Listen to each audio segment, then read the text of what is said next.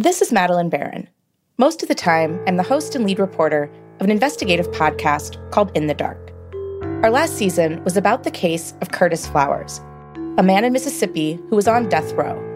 His conviction got overturned after our reporting came out. For the first time in 23 years, Curtis Flowers will be out of prison. I'm so excited right now. I can't even. Our team was hard at work on a third season of In the Dark, about a completely different story, when the coronavirus hit the United States and everything changed.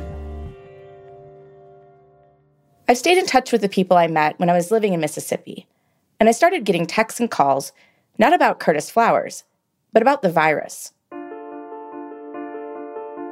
When I looked at the news coverage that's out there about the coronavirus, I didn't see the kinds of stories I was hearing from the people who are calling me.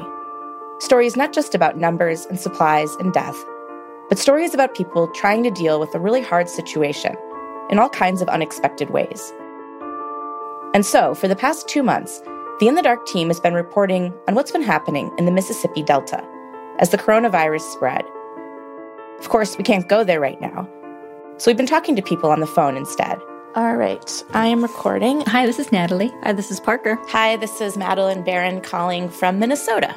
We've been talking to doctors. Well, we're surviving. And nurses. You take things to heart. And people in prison. It's out of control, and they let them do whatever they want to do. And football players and musicians, and lots of other people too. My husband's words to me were, "You need to sit down." He says, "We found out today we've been exposed."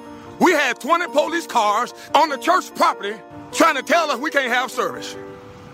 If y'all don't wake up, America, our freedom can be revoked.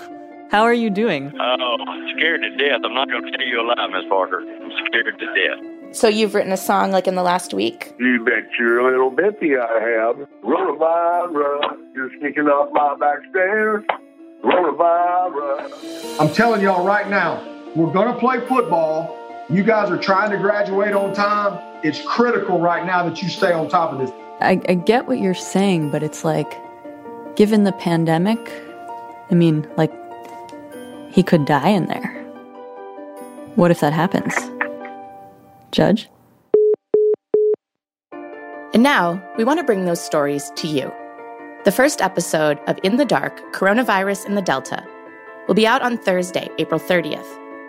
You can listen to it by going to In the Dark, wherever you listen to podcasts.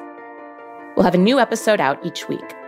A new story from the Mississippi Delta. Well, I just lay still, and I take deep breaths in and deep breaths out.